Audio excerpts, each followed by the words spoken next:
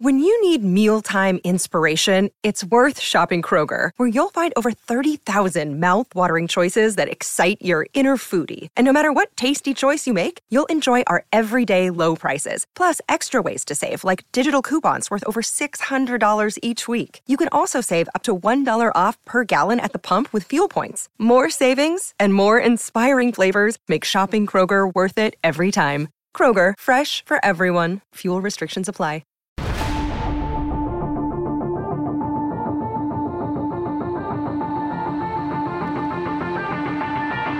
Welcome into the CHGO Blackhawks Podcast. I'm Jay Zawoski with Greg Boyson and Mario Tirabassi. Happy Thursday.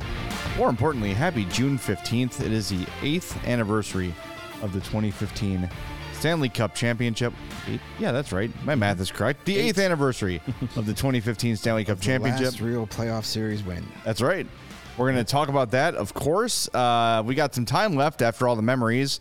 We're going to see what the Hawks can maybe learn from the Vegas Golden Knights. But before we get into any of it, we want you to smash that like button for us on YouTube. See a lot of people watching, but not a lot of likes. Smash that like button for us. Get into the habit of doing that every time you log on to any CHGO sports video. Make sure you are subscribed to the page as well. Turn on those notifications so you know when we go live. That's always a great little hack for you there. Yeah. We've also got our podcast apps, Apple Podcasts, Spotify, Stitcher, wherever you listen. Make sure you're following or subscribe there, and a 5-star review on Apple Podcasts or Spotify would be great. Yeah. It would be. Yeah. You know what else would be fun? Greatly appreciated. You may have heard that 13 days from now, Connor Bedard is going to be a Chicago Blackhawk. It's going to happen in Nashville, and we're going to be in Nashville. Mm-hmm. And you should come hang out with us on that Tuesday before the draft, June 27th. Join us at Hopsmith Nashville. That is right by Bridgestone Arena for an all-inclusive happy hour. There'll be community food provided, as well as all-you-can-drink alcohol from 1 p.m. to 4 p.m. Come hang out and talk Blackhawks draft with the three of us before the draft starts. It's going to be a great time. AllCHGO.com is the place to go to buy your tickets. So if you're a new diehard or you're not a diehard yet, here's what you should know. You're going to save 20% on the event if you're a diehard. If you're a diehard, you're going to want to go to the diehard tab on the page and go to diehard events. That will take you to the special link for diehards only. If you're not a diehard, go to the event tab and go to the CHGO road trips tab, and that will take you to the tickets. So there's 2 separate ticket tabs depending on whether or not you're a diehard. So diehards use the diehard tab, normies use the events tab, but become a diehard. And then eventually become a diehard. Yeah, it's a really a good opportunity to become a diehard. You get a free shirt or hat at sign up, access to all the great stuff we write, and a nonstop discount on everything CHGO. So it pays for itself in short order, and you will save significantly on your ticket for our Hopsmith event. And part of your ticket is our brand new T-shirt design that will be dropping the next day on Wednesday after the first overall pick is made. We will make our brand new CHGO Blackhawks T-shirt design available, and part of your ticket, you will be one of the first to ever own that new design centered around that first overall pick. So it's a Leo Carlson shirt. Cool. Yes, Leo Carlson. Sleepy Leo. There you go. So that's going to be a great flag time. on a pillow. Make sure you get those tickets quick, too, because you don't want to get down to Nashville and be like, oh, I meant to do this, and then the event is sold out. You want to make sure you get in, get the chance to hang out with us at Hopsmith in Nashville. Yep. It is a ticketed event, so you can't just wander into Hopsmith and hang out. You got to have a ticket to take advantage of the happy hour and the food. Well, you can still go into Hopsmith. You just won't get all the benefits of having the ticket. Yes. The all-inclusive drinks and food. And there's no way you're going to get all those drinks and all that food for as little as this ticket costs. No. Especially when you consider the cost of a T-shirt. So do it. Getting to hang out and be excited about Connor Bedard with the three of us, with our crew that's going to be down there. I mean, you can't put a price on that. No. It's going to be great. So make sure you join us there. Tuesday the 27th, Hopsmith, Nashville. We will see you there. Mm-hmm. It's going to be an awesome, awesome time. So let's start. 2015. Feels like not yesterday. No, feels like a long ass time ago. It was 8 years ago. Yeah, it really does. Eight very long years ago. We had that decade of 2020 in between there. Yeah. Yeah, really. Oh, yeah. That was a memorable day for sure. I was lucky enough to be there as a fan. I still had my season tickets at that point, but for that year, that run, my mom had gotten like a relationship with a ticket rep, and they would call her for every round and offer her one game because she'd buy tickets in the ADA sections. So they would call her. So she got one game for each round. And all of them were in the 200 level except for this one. But I remember she called and said, yeah, the ticket rep says he can get me tickets for one game for the Cup final. She's like, should I do games 3 or 4? I go, no, you do game 6. Yeah, game 6. She's like, well, that might not happen. I go, it's going to happen. And remember, what game did they win the Cup in 2010? 6. What game did they win the Cup in 2013? 6. There you go. There you go. So she got the tickets. I went with her that day. We were way up in the 300 level, but cool little thing. My dad, who was a huge Blackhawks fan, he passed away in 2012. I had gotten my mom this little like crystal vial thing that you wear on a necklace that you could put ashes in, and we put a little bit of my dad's ashes and took him to the game that night. So nice. That was awesome. That was cool. It was a great night. Started with that like ridiculous thunderstorm that rolled through. Because we'd gotten there super early to make sure we get a spot in the handicap block because it's so small, and if you're there 20 minutes after it opens, you're not getting a spot. And we sat in the car through that thunderstorm. It was insane. God. How that night was crazy. I remember the Cup was delayed. Yeah, it was stuck in traffic. Yeah. I was supposed to do a broadcast from the Ogden right here in the West Loop. And we had done a couple there like throughout the playoffs, and it was fine. And then I showed up the night of Game 6, before the game, and I go, I'm here for the live broadcast. And they're like, oh, yeah, here you go. And they literally gave me like one of these kind of tables. I'm like, we have to do a live broadcast. Like, I need like 2 large tables. We have a whole, we don't have room for that. Whole setup, yeah. Okay, well, I can't be here then. So I had to get in a cab, get back to the NBC Tower. Was it NBC? Yeah, wherever it was, or Prudential. I don't remember where we were at that point. And get to the station in time for the game. It was just chaos. It was a chaotic night, the weather-wise and scrambling and everything. But I walked into Ogden like, there's no room for me here. Yeah. Before they even told me there was no room for me there. And they're like, yeah, we're not having a live broadcast here. No one's going to care. This place is going to be trashed. You're probably better off not being here. I was kind of relieved, actually, to be in the comforts of a studio. That would have been bad news bears. Yeah, if you had forged through and done that broadcast, that would have been a nightmare. Every Cup win has had a chaotic post-game story to it. I was sick for 2010. Mm-hmm. 2013, I was in Boston in a radio studio, and we lost our connection. So I'm on the air on my phone here, and I'm on another phone yelling at the engineer. So I'm interviewing John McDonough. Hey, congratulations on another Stanley Cup. How's it feel? Great, Jay. And I go over here. You got to get me on the air. And I'm screaming like on the other phone. I'm going back and forth. They finally get it fixed, and then 15 with the storm and the stuff at the Ogden. But, hey, I guess... Are those recordings archived for 2013? I'd love to hear that. So the producer knew that I was...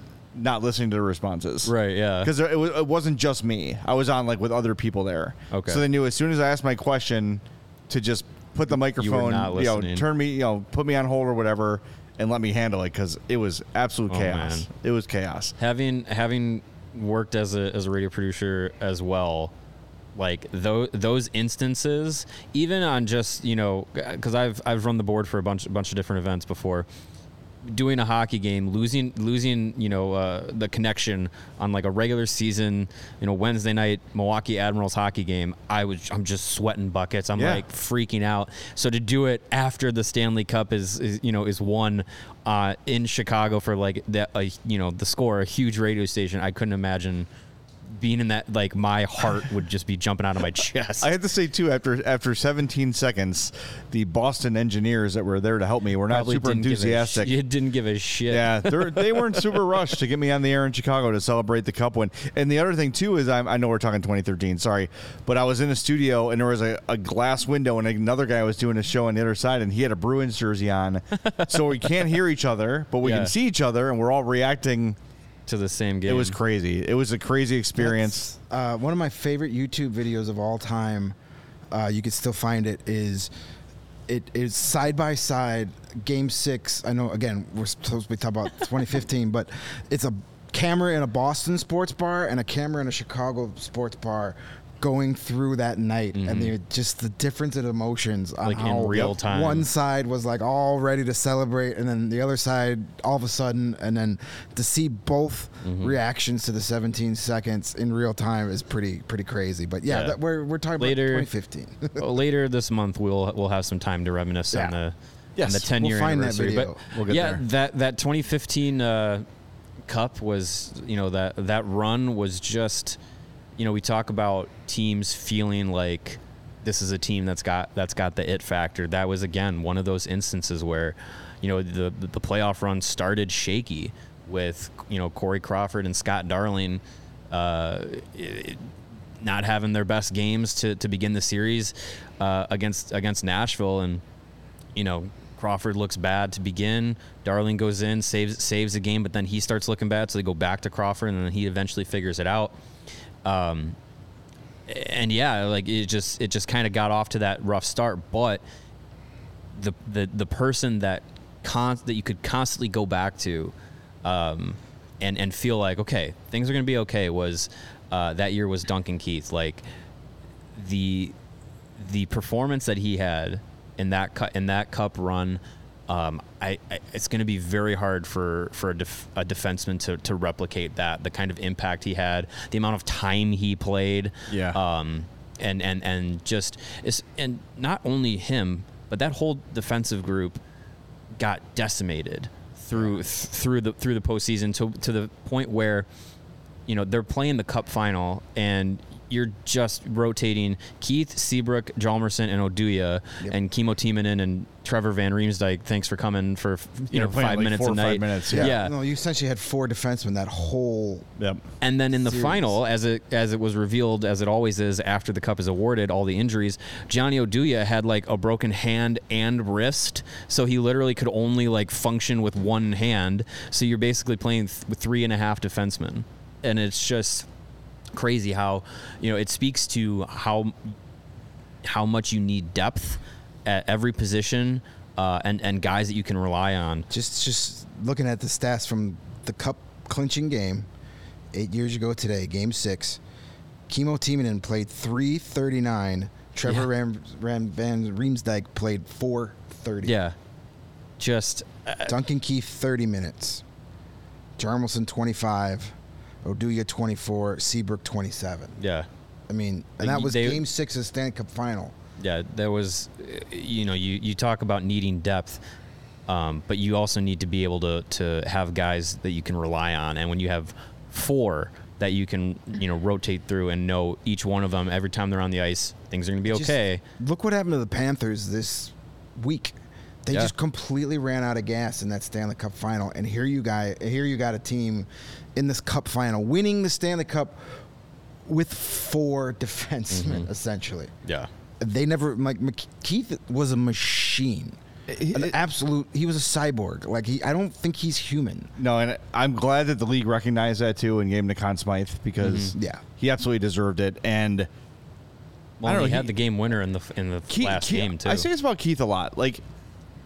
He was so good that he was almost taken for granted.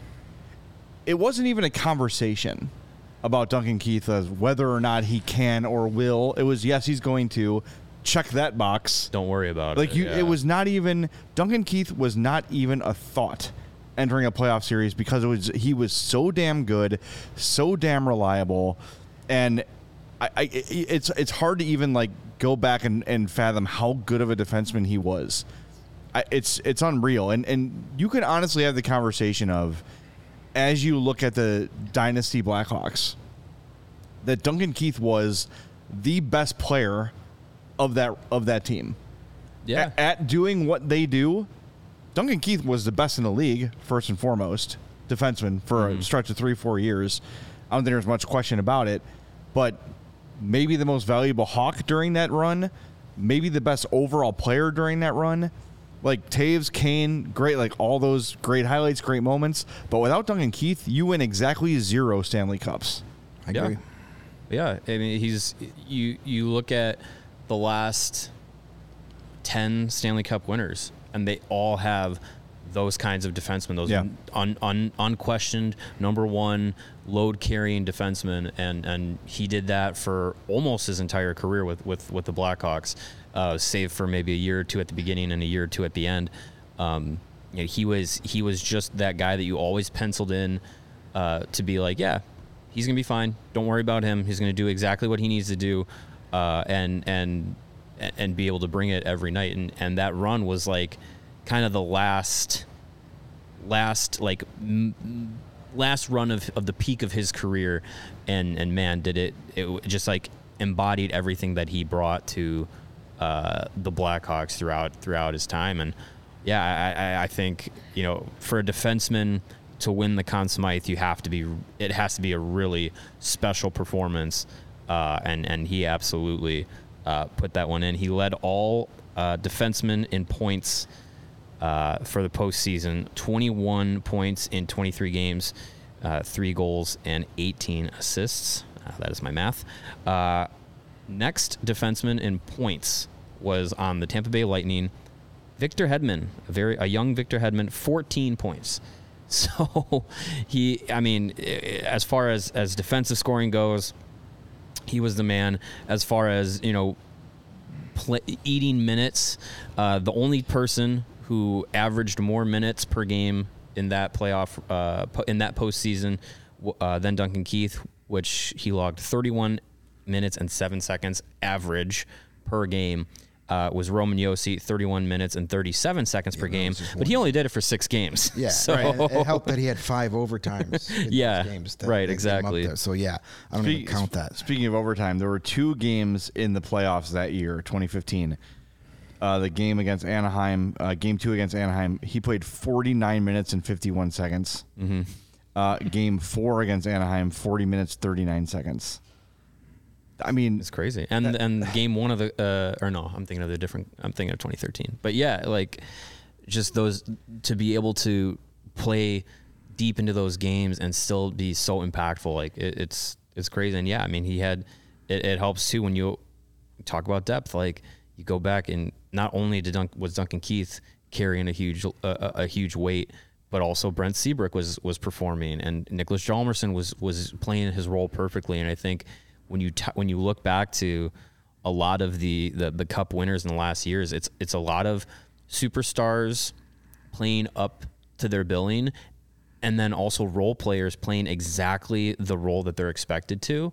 And when you have a team like hitting each benchmark, it's tough to beat that. And you look at what the Golden Knights did compared to what the Panthers had to do. We talked about it in the last few days. Alexander Barkov was just like, he's the captain. He's like this do everything guy for the Panthers, but it was just like those big moments. They weren't his. They were Matthew Tkachuk's. And then when Matthew Tkachuk wasn't there, they didn't have those big players step up and hit those benchmarks. The Panthers had to have guys play above and beyond their expectations. Where the Knights and the 2015 Blackhawks just do what you're supposed to do. Do your job. That's a great point, because I think every Hawks Cup, several Hawks had an argument for Conn Smythe, because they were just they had 4 lines that would beat your ass. Exactly. And if had Florida won the Cup, the conversation would have been Tkachuk or Bobrovsky. Yeah. And Tkachuk probably would have won it because he basically pulled them kicking and screaming into the Cup final.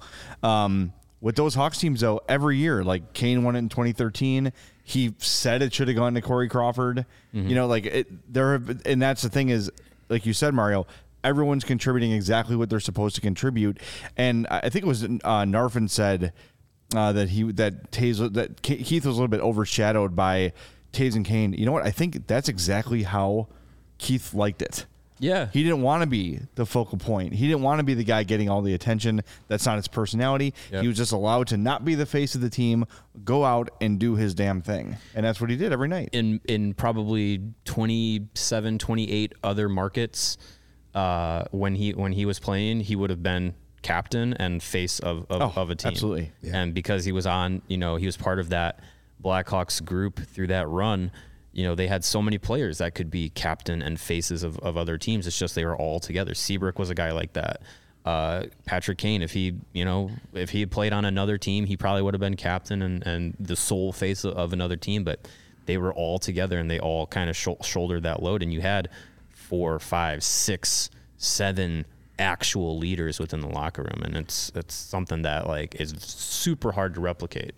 Well, we talk about how great Duncan Keith was in those top 4 defensemen, but a guy that every time we talk about these great teams is criminally overlooked was Corey Crawford and how great he was in the Stanley Cup final. Mm-hmm.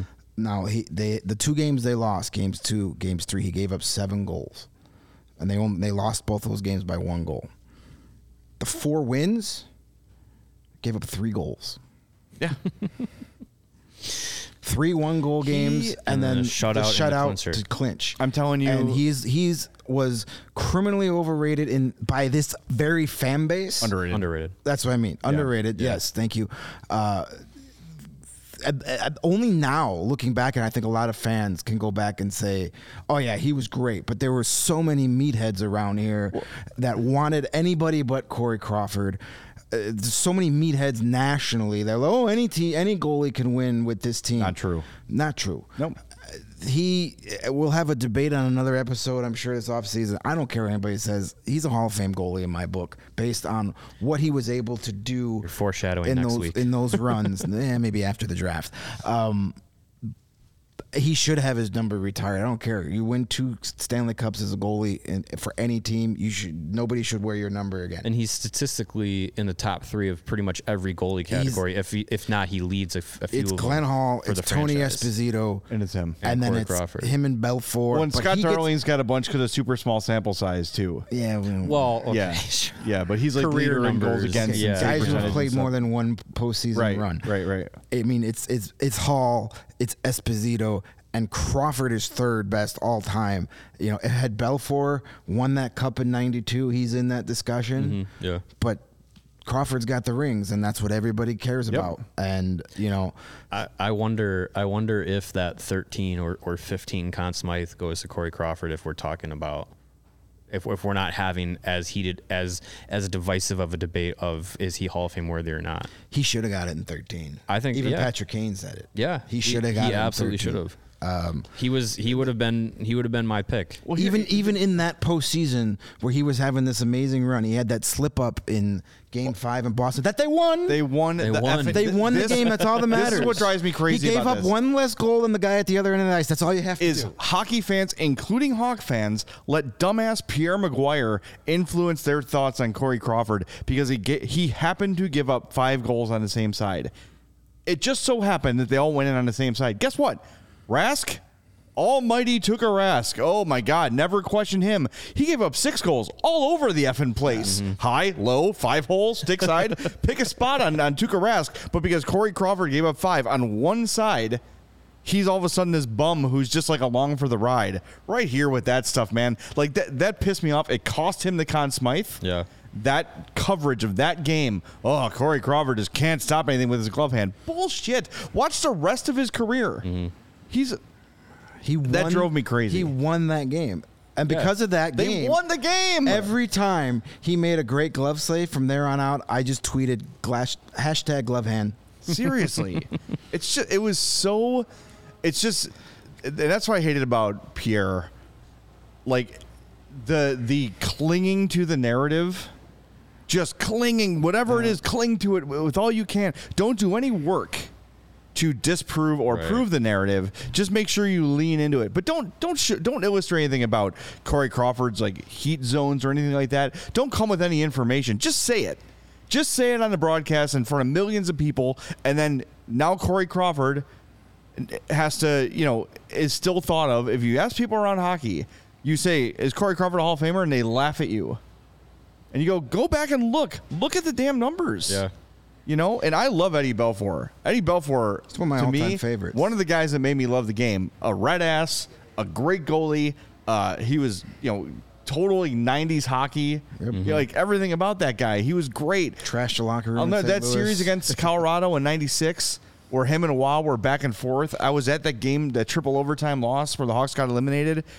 And it was just Waugh and Belfour back and forth, but the Avalanche were all over the Hawks that game. Yeah. Belfour made 50-something saves. Crawford was better than him. I'm sorry. He was. I agree. He was a better goalie for the Hawks than Belfour was and more reliable. Yeah, every goalie's going to have a couple bad games. Remember Patrick Waugh's last game in Montreal? Yeah. It was like he wasn't there. It was like a ghost. When he gave up 8 goals or Every something puck like went that. past him. It happens. And I think another part of the Crawford thing is that because he was so positionally sound, now and again, if a puck like deflected away, there'd be a wide open side. And he wouldn't like dive like Martin Brodeur or Dominic Hasek to save it because he's in position, squaring up for a shot, and it hits a stick or something, and that's going to be a tap in. And I think that sometimes would bother Hawks fans too. Because like, oh, that net was wide open. Well, it was because he was out facing the shot, and the shot got deflected. Now beat by the random chance of hockey. Exactly. Yeah. Exactly. Yeah, So- he didn't make a lot of those. I mean, he did make a lot of great saves, but he didn't make those highlight reel. Oh, he's just sprawling shot because he never had to. big It's side to side movement. Same Yeah. same argument a lot of people made about Ryan Sandberg over the years. About he never makes any spectacular. He never gets his uniform dirty because he doesn't have to. he doesn't have because he's in the right place at the right time. Yeah, if he can get it, he'll get it. Yeah. Yeah. Yeah, I just think, you know, it's you look at some of the career numbers, you take the hardware out of it. You look at some of the career numbers of a guy who you know is going to be a Hall of Fame goaltender, and that's Henrik Lundqvist and Corey Crawford, and they're almost identical for the time that they played and their career save percentage, goals allowed, like wins, like they're all real close. It's just Lundqvist has, you know, Olympic medals, has Vezinas, and Corey Crawford has Stanley Cups. I guarantee you, Lundqvist would trade all those Vezinas and Olympic medals for one of Corey Crawford's Stanley Cup. Maybe not his face though. He was there. No. If I was Henrik Lundqvist, I wouldn't trade my face You for can anything. cling to that narrative all you want. The Henrik Lundqvist is quite strikingly handsome narrative. Lebowski says he disagrees with me. He says, look what Belfour did on the Stars. I'm talking about the Hawks. I'm talking about time with the Hawks. Yeah, we're talking about where they rank in Hawks goaltending. Yeah. Overall, was Eddie Belfour a better goalie than Crawford? Probably. But in Chicago, Crawford was better. Yeah. And Just because I think that you would have those, sorry, Mario, those games where Belfour's red ass would just cost him games. Like he would completely lose his mind and be completely unhinged and not be able to stop anything. Right. Because he'd be so pissed and so unfocused on the game. There was a lot of that with Eddie. And again, that's part of what I loved about him. Yeah. But I think, yes, Belfour better overall. Crawford had some span red of ass in him, career too. and for a long time. Yep. He wanted to fight Jonathan Quick that one playoff series, In and I wanted it 2014, so I wanted bad. it to happen so bad. Then there was, If Corey would have handed him his fed lunch. Quick in that, if the refs would have let that go, oh man, the whole debate between is Jonathan Quick or Corey Crawford in that era, it's Crawford 100%. and then He he had, would've he wiped had the that game. floor. There was a playoff game against the Blues. Who was it? With the Robbie Blues? Fabry. Where he just Yeah. hip checked him in the next week. And there was either against Boston or it might have been against Anaheim in 13 or 15. I can't remember. But someone was going after Taze, and Crawford just like bear hugs him, puts his glove over the opponent, and just like tackles him down. Oh, he was great. One other thing that I respected the hell out of Corey Crawford for is he was always at his stall after every game. Win, You don't lose, see that a lot for goalies. he was out there. If he gave up 6 goals, he sat there and answered for it. If he wasn't just the guy that like, I'll come out and talk to you guys when I have a shutout. He was there after every playoff game to take his lumps or to get his praise, whichever. And I respect that. You said you don't see that a ton. I mean, I know, covering postseason hockey is different. You get more guys are forced to do media than after a regular season game. But he was there for every game, win or lose. Even the games he got pulled, he was there to answer questions afterwards. So that takes a lot of that garners a lot of respect. A lot of guys don't do that. We were talking about this literally moments before the show started, and I wanted to pull this up again. So Patrick Kane was tied for the lead in points for that postseason run in 2015. Do you know who he was tied with? I think I figured it out the second we went on the air. It dawned on me because now it's relevant. Is it current Blackhawk Tyler Johnson? It is current Blackhawk Tyler Johnson, who had 23 points, 13 goals and 23 points in 26 games for the Lightning. That's what people forget. Tyler Johnson had about a 5 or 6 year period where he was like second best player on that team behind besides Stamkos. Yeah. And then Kucherov and Hedman got their footing and Point came along. Kucherov 22 points in that postseason. But Tyler Johnson had a stretch where he was a damn good player. And he's shown flashes of it here. Just can't stay healthy. Hopefully this is a year where his role eventually changed in Tampa as that team got built up. But, we talk about, Connor Bedard needs a mentor. He's already here. It's Tyler Johnson. Yeah. Small man playing a big man's game. 2-time Stanley Cup winner. Professional. Quadzilla. There it is. Yeah. There it is. All right, we got a lot more 2015 memories to share, but I'm going to share a 2001 memory with you guys. That's when I graduated from Lewis University. Hey, good memory. Sarah, were you born yet? I was 1 year old. God damn it. Sorry, guys. I did not think that was going to be the answer. You said 2001? Yes. Yeah. Okay, that's enough. I'm going to pretend that someone Men in Black me with that thing right now. I need to not remember Bulls that usually carry one of those information. around here. There is one somewhere, I'll find yes. it. Oh, my God. All right, try to regroup and get the read done. At my alma mater, Lewis University, many of their students are adults just like you. Many have full-time jobs and or families. All of them choose Lewis's supportive educational community to help make their transition back to school, as easy as possible and earn a respected degree. Lewis is 35 miles southwest of Chicago in Romeoville and are ranked as one of U.S. News and World Report's top-tier colleges. That's right. Lewis partners with numerous employers for tuition discounts and offers evening, online, and blended formats to help you balance work, family, and education. Faculty, like I used to be, bring real-world experience and instruction to the classroom, which is immediately relevant to your career. Lewis offers career support and academic services for adult students, whether you're looking to complete your bachelor's or master's degree or enroll in a professional certificate program. Lewis has the right program for you. Computer science. They offer an 8-week session, can be completed in 1 year, concentrations in software and engineering, AI, that's a big thing I hear, cybersecurity, digital forensics, enterprise, I don't know what that is, and cloud computing. Hey. Adult undergrads, you got computer science, aviation maintenance technology certificate, business analytics, criminal justice, business programs, technology programs. Discover how a degree from Lewis can help you build a better world. Learn more at lewisu.edu/you-can-do-this and take the Flyer Creed like I had to do my first year. Is he related to Apollo Creed? He is, yes. The Flyer Creed. Yes. Sounds like Lewis University can bring more efficiency to your career. You know what else is big on efficiency? ComEd. Because the ComEd Energy Efficiency Program is committed to helping families and businesses in the communities they serve, helping manage energy usage and lower energy bills right now and into the future. Absolutely, Greg. ComEd offers a wide variety of incentives on lighting and other efficiency upgrades to commercial, industrial, and public sector customers of all sizes across their territory. ComEd also offers free facility assessments that can help find energy-saving opportunities like for HVAC systems, commercial kitchen equipment, or other industrial processes. Hey, I always tune out this part, but how does that work? You got to stop tuning out. I'm going to listen right Focus. now. All right. Focus up. An authorized engineer will work with you to develop a detailed assessment plan specific to your goals and needs. These can be done in person or virtually and last approximately 2 hours. Within 3 to 4 weeks, customers like you, Greg, will receive a report detailing energy efficiency projects that they can start working on immediately. Each recommendation will include estimated energy savings, cost savings, project costs, percentile incentives, and simple payback. So if you own a business, do not wait. Get started saving money and energy, also known as Monergy, today. For energy saving tips, lighting incentives, or to schedule your free facility assessment, go to comed.com/poweringbiz. All right, I was listening, but I missed that last part. Did you say comed.com/poweringbiz? Yes, that's exactly what I said. B-I-Z. Biz is B-I-Z. Nice. Schedule your appointments today. Yes, at 3:01 p.m., please. There you go. Once we're done. Speaking of 2015, that's a team that finished third in the Central Division that year.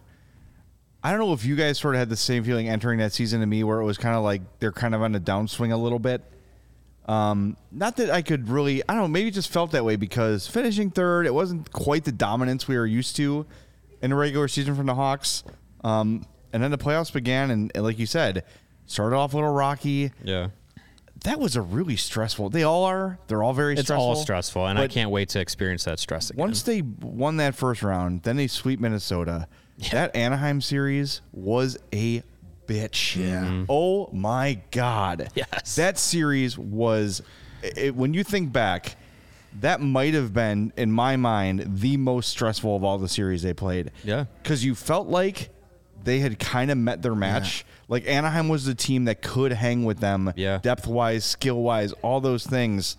Step for step. That series was incredibly stressful. I'm glad I was in Mexico and they were down 3-2 in that series. I was at my cousin's wedding in Mexico, and by some miracle, the bar we were at had the Hawks on a big screen. Wow. So I'm just sitting there like nervously drinking daiquiris as the Hawks are playing the Ducks. Man, it was a lot of fun to not have to work those nights, but my God, that whole series was stressful. A war, man. Yeah, I think, thinking back to that season, I think we were, as fans, most fans were in that, comfort zone of like, you know what, regular season is regular season. Just, make sure that you get into the playoffs. And that roster was still very much constructed to be, a playoff roster, a dominant team, a team that could win multiple ways. I think the injury to Patrick Kane when it happened was concerning because he was playing at, I believe, a point per game pace and potentially on his way to an MVP caliber season when he went down and broke his collarbone.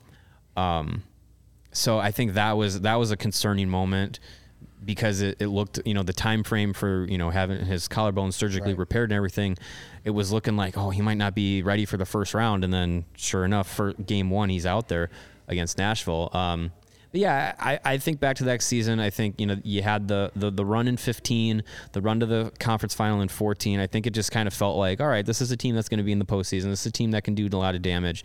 Like, just make sure you qualify for the postseason, and then we'll figure things out from there. Much like Tampa the last 3 or 4 years. Just get there, and then they know how to get it done. That Anaheim series in 15 was probably the most of the conference finals, even the one they lost to the Kings. I thought that going into that 2014 conference final, I was like, we're gonna beat these guys. Yeah. We beat them last year. We won game 1, got it to game 7 on home ice. Like this is fine. Like overtime in game 7, this is what they do. They win. So I was never stressed out, but I never thought that series was in doubt, even to the bitter end. It was still one of those things where like, wait, that goal went in? No, it's not over, is it? How? No, they were supposed to win. That doesn't count, right? Yeah. But that Duck series was one I was like, I don't know about this one, especially when they went down 3-2. But my favorite game of that postseason is Game 7 of Anaheim, of that series. Oh, yeah. That was the game where Jonathan Toews, probably my favorite Jonathan Toews game of his entire career, where he just stepped out on the ice and said, you are not beating us tonight. He had a goal, in the first couple minutes of that game. He had two first period goals. But scored 2:23 into the first period. Just took the crowd out. Got a power play goal about 10 minutes later, and then Saad scored, made it 3-0 earlier in the second. It was done. They were up 4-0 before Ryan Kessler in his big mouth scored a meaningless goal. It was over. Jonathan Toews just said, "You guys are not winning this game," and it was awesome. That was my favorite game of that cup run of that year. Yeah. Because it went from the least stressful playoff series of all those years with the Minnesota. I mean, it was just like, what are we even doing? The only stressful time of that series was the final 5 minutes when it was 4-0, and then Minnesota scored 3 goals in 2 minutes. Yeah. And I was like, oh shoot! But then they held on. Didn't have to worry about that. It went from the least stressful series of all those cup runs to the most, probably. Outside of, there were some stressful moments, but were there any series in 2010 or 2013 that you really thought they were going to lose? Nashville Game 5, I thought they were going to lose. If they lost Game 5, I thought that was going to be over. Yeah. And once they won that, it was like, this team's not losing. Being down 3-1 to Detroit in 2013 was very nervy. It was. Because that was Detroit kind of on their last leg of being a really super competitive. Well, and you had contender. This is 40 years of PTSD from the Red Wings kicking your ass. Right, too. exactly. You know what I And it mean? was Like, the Red it's like- Wings, yeah. Yeah, it's like, of course, if this is how it's going to go, Yeah. that historically great team is going to get just eliminated by the team you hate the most. Yeah, and it was, it was the second round. You're down 3-1 after. It's funny, of the 3 cup runs, I think maybe the 2 least stressful series were when they played Minnesota in 2013 and 2015. Yeah, 'cause and you they beat them in 2014 too. Yeah, You never thought- feared the Wild. Yeah, you never thought they were going to. It was 3 straight years where we beat them, and you never were worried. And it never had the Vancouver feel either. Of No. like the hatred of the rivalry. No, 'cause it was always just- like, oh. Yeah, because it was just like, Minnesota's here. That's fun. Well, I know the It was like when you would hold like your little brother by the head Yeah. as he's swinging punches Like, at you, yeah. like in Spaceballs. Like Lone Star, yeah. But the 2015 series against the Wild, aside from game 2, every game was a 1-goal game. Like it was kind of close, and the Wild were annoying. Yeah. Like you knew they were gonna win, but it was like, God, just like piss off already. Get out of Like, here. Yeah. Get Was out that of the way. series Duncan Keith got suspended? Was that 2015 Wild series Against the Wild? with innocent bystander Charlie Coyle?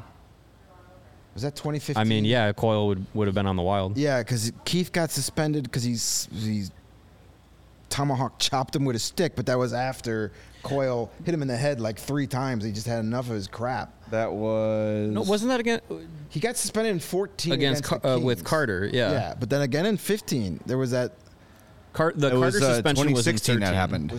That was 16 against 16. the Blues. no. How many suspensions did Duncan Keith have in the Keith got, postseason? no, there was the Kings series that was 2013. This is from April 2nd, 2016, from Tracy Myers. Keith on Coyle. I talked to him, apologized. I called and left a message, and he called me back, so it was appreciative of that. Well, maybe it happened in a regular season game. I thought that happened in the playoff series. It might have been a regular season game. Duncan Keith suspended for striking Charlie Coyle in face with stick. This is from I think it was a regular season game. Minnesota Wild beat the Blackhawks 4-1 on Tuesday, but the loss was Definitely wasn't a only 2015 it wasn't playoff game 15, then. yeah. Yeah, Was so it was only a one of regular the season game then. concerns. All right, I get all those years are jumbled in the one. This must have been giant- 14. Yeah. Hey, our credentials got approved. Hey, sweet. Nice. Breaking news. No one cares. Production meeting on the air. Nice. All right. Oh, no. This was 16. All right. So it was a regular season It game. was a regular season game. I've always called him 16. innocent bystander Charlie Coyle since that incident because he did take a slash to the face, but he kind of deserved it. He was being a pudwhack. It's always the retaliation that gets called. Yeah. Yeah, that's true. But the word that comes to mind when I'm thinking about 2015 is the quote you've mentioned many times from Ken Hitchcock: resiliency, Resolve. resolve. That's the one he used. Same thing, Same word. but it's the one he The used. Hawks had plenty Yeah. of both. When you look at that, Yep. that they had 4 games of multiple overtime and they won all 4 of them. Yeah. They just kept coming They at keep you. coming. They're never out. It's. I think I said it. Maybe it was 20. Whatever last memory show we did, is the Hawks didn't lose. They ran out of time. Mm-hmm.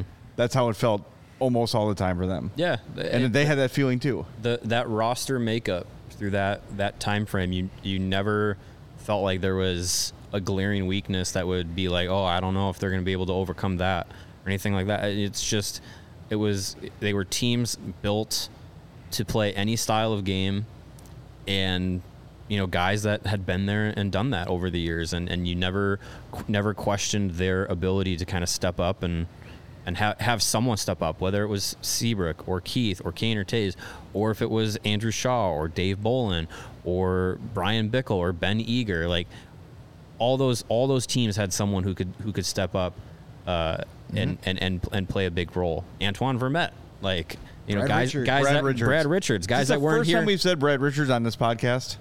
It might be for real. You know what I mean? Like in reference to the Hawks. Maybe it might be. Yeah, Brad Richards. Outside of, I forgot Brad Richards yeah. was on that team.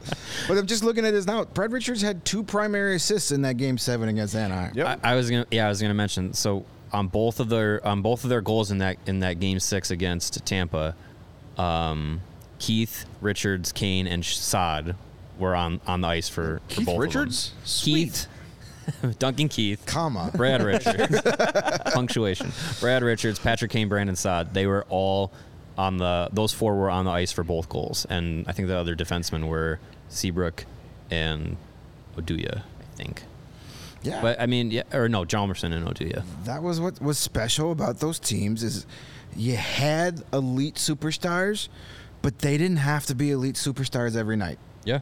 Yeah. And that's why you compare them to the Vegas Golden Knights. Do the Vegas Golden Knights this year have what you would consider an elite player on their team?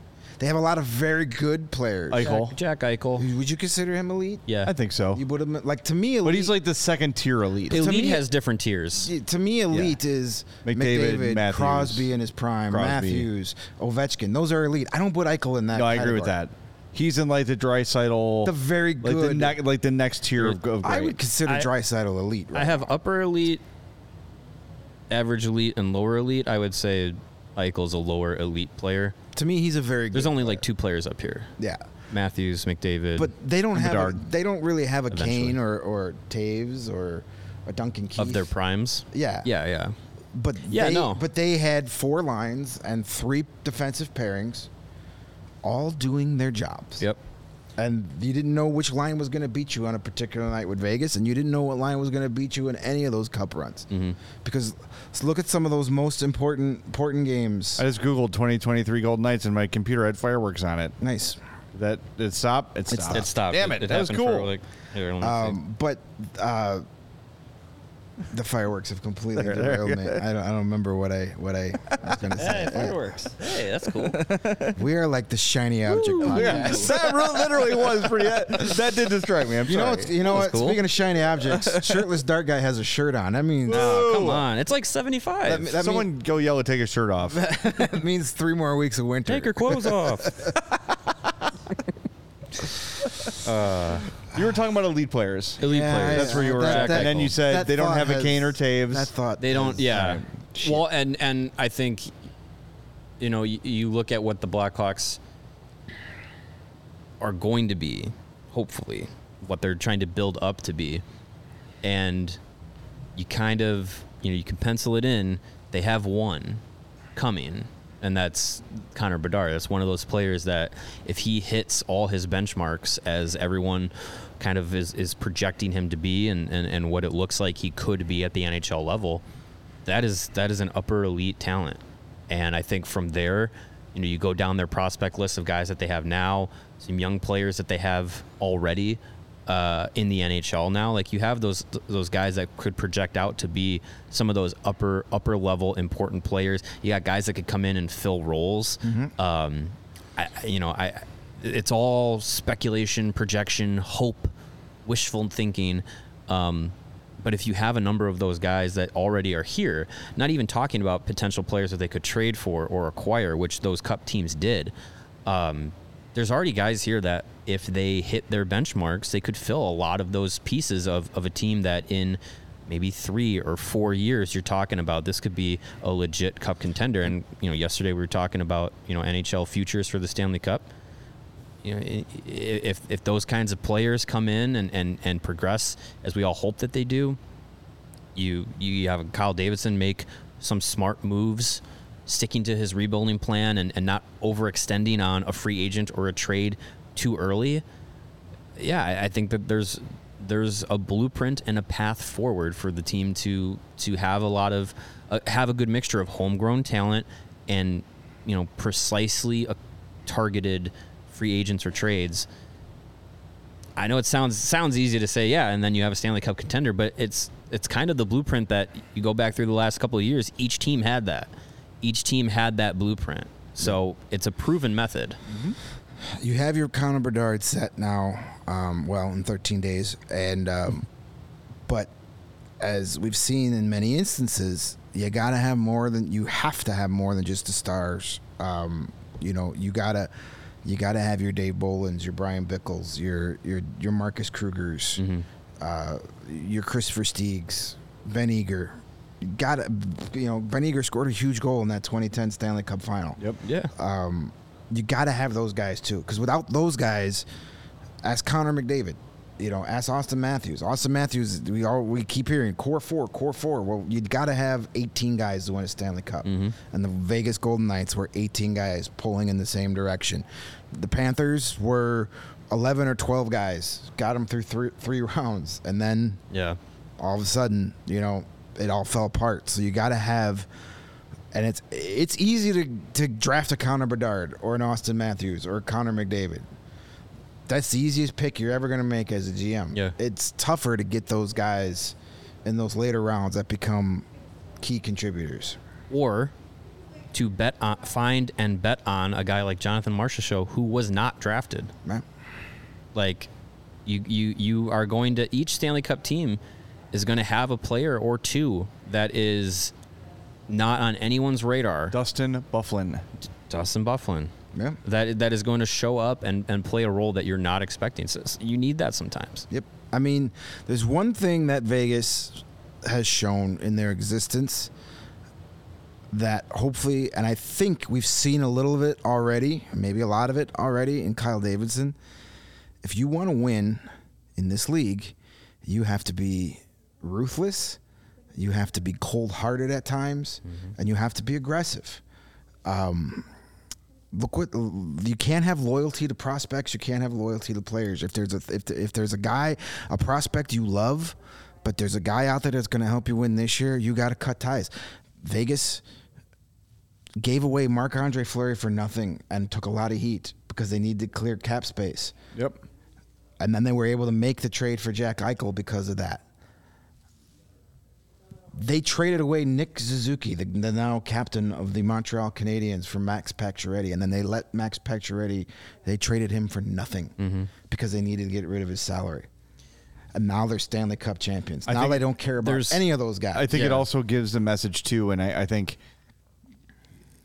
of not, and we're going to do it, I'm going to do it, knee-jerking every move that's made.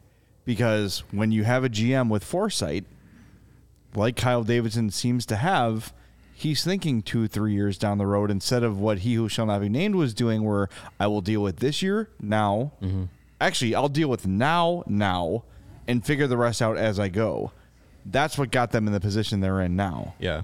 Now, Davidson seems to be the kind of guy who's thinking, like, for instance, last year when they drafted Korchinski at 7, we're like, another defenseman? He was looking at this draft, which is super thin on defensemen. Yep. Now it makes a lot of sense when you look at things, right? If I'm not looking to compete in 5 years, I'll get my elite defensemen now and my elite forwards next year, as opposed to trying to do it the other way around. Because or to try and address every need in the moment. Nope. It's we're not used to it. Well, we're getting used to it. Yeah. We weren't used to it for a long time. Well, it's refreshing, and I love it. Yeah, and I think Vegas's mentality, I think, was kind of spurned on by the fact that their expansion draft made them viable right away, and I think you go into a market like Vegas, you can't have a loser.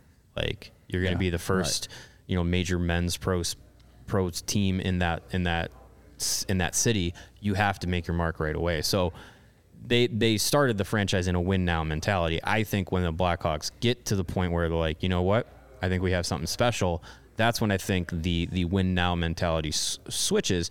And if a team comes to you and says, we will give you, we have a $10 million player that isn't playing up to potential and is really, strapping our cap, we need to move money, and they need to change the scenery or something. If Kyle Davidson feels like that player is worth bringing in, worth adding to the group that he's going to have in a few years, and you have to sacrifice a first round pick for it, if you're in a win now mode, those are the moves you kind of have to make, because you have to be able to like you said, have that ruthlessness, because you're not going to win anything by clutching pearls for too long. It's great that we have all these draft picks now because you need them. In a few years, if they're a contending team and they have 4 second-round picks, toss a couple of them away for guys that are going to help you win a cup now, because those last forever. Picks are finite. Nobody in the long history of the Golden Knights fandom is going to miss Nick Suzuki now. No. Because they've got the banner. Right. You know, granted, Max Pacioretty wasn't part of this team, but still, you know, you don't remember those things. You don't care anymore, do you? You know, some of the back ends of the Seabrook contract and the Kane and Taves contracts, they weren't great, but you know what? Is fine. You know, you don't trade those memories away. You know, everybody worried about all these prospects and draft picks the Hawks were trading while they were winning, but it helped us get key guys for those cups. And yeah, we'll get to that point again, hopefully. Who did the Coyotes pick with that for Met trade? I'll find it. It wasn't David Rundblad. No. No. Blackhawks legend, please. Yeah, he was. No, the Blues selected Vladimir Tarasenko with the pick they got from Ottawa for David Rundblad. Oh, yeah. That's what it was. I knew somebody. That worked out. Yeah, that worked out pretty well for them. Not so much for the Rangers, but for the Blues. Not so much. Somebody posted a tweet, and I retweeted it because I got it. That's calling the New York Rangers the ultimate losers of the playoffs because they lost to the Devils, who lost to the Hurricanes, who lost to the Panthers, who lost to the Golden Knights. So they were like the ultimate losers of the playoffs. Like, oh, that just breaks my heart. Wow. The Coyotes bad, so sad. selected 30th overall in 2015, Nick Merkley. Oh, okay. Well, you know, what could have been for Nick Merkley if he was here in Chicago? I'd rather have Antoine Vermette and his I'd rather have his name on the Stanley Cup that's outside of their locker room that we wait out for after every morning skate. Yes. His name is there forever. There you go. All right, before we wrap up, there is some breaking hockey news we want to share with you. But first, we're going to tell you about Shady Rays. Yes, Shady Rays. Where did my Shady Rays go? They're usually on my head. Top of your head. I wore them today, my super clear, awesome Shady Rays. They are an independent sunglasses company that has you covered for the warm weather ahead. It's going to get here eventually. It was here for a day, now it's gone. It's warm. But they're premium polarized shades at an affordable price. Shady Rays is an independent sunglasses company that offers a world-class product just as good as any expensive pair we've worn, but I say even better. I was a customer of theirs long before I even landed at CHGO, so I could tell you their durable frames and extremely clear optics are perfect for any of your outdoor adventures. And that's not all. Shady Rays offers the most insane protection in all of eyewear. Every pair of sunglasses is backed by lost and broken replacements. If you lose or break your pair even on the very first day, they're going to send you a brand new pair, no questions asked. Wear your Shady Rays with confidence because they will have your back long after you make your purchase.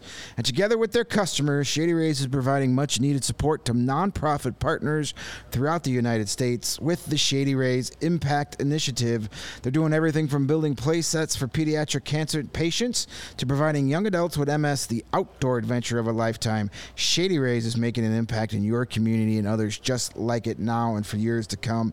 And if you don't love your Shady Rays, but you will, you can exchange them for a new pair or return them for free within 30 days. There's absolutely no risk when you buy from Shady Rays. And right now, exclusively for our wonderful, charming, and beautiful listeners, that's you guys, Shady Rays is giving out their best deal of the season. Head over to shadyrays.com. Put 2 pairs of their awesome polarized sunglasses in your cart. Use the promo code CHGO, and you're going to get 50% off that order. Try for yourself the sunglasses rated 5 stars by over 250,000 folks. Yeah, and you're going to look hot and sexy in your Shady Rays, but you also need more clothing. You can't just walk outside like Dart Guy with sunglasses and nothing else. So get fitted out in the best sports gear around. You at least need a banana hammock. Shoes, banana hammocks, sandals, slippers, everything in between. It is spring and it's baseball season. Go to foco.com and get decked out with Aloha shirts, straw hats, polos, bags, everything you need for a game. As you look around our set here, you see all the sweet bobbleheads and things we have here. That's all from our friends at Foco. We appreciate them for that. Head over to foco.com or click the link in our description below. For all non-presale items, use the code CHGO. And you'll save 10% off your order. That is 10% off with code CHGO at foco.com. That is FOCO.com. We've got some Alex DeBrincat news from the Ottawa Sun, and it's Bruce. I never know how to say his last name. Garrioch. I always say Garrioch. That was close. League sources told Post Media on Thursday morning that the Senators have elected to take the 25-year-old winger Alex DeBrincat to arbitration to see if they can get a discount on his $9 million salary next season. Good luck with that. The deadline is 5 p.m. Thursday for NHL teams to elect to take restricted free agents to arbitration, and GM Pierre Dorion hinted in an interview with TSN 1200 recently the organization would go this route if DeBrincat wasn't prepared to sign a long-term deal with the Senators.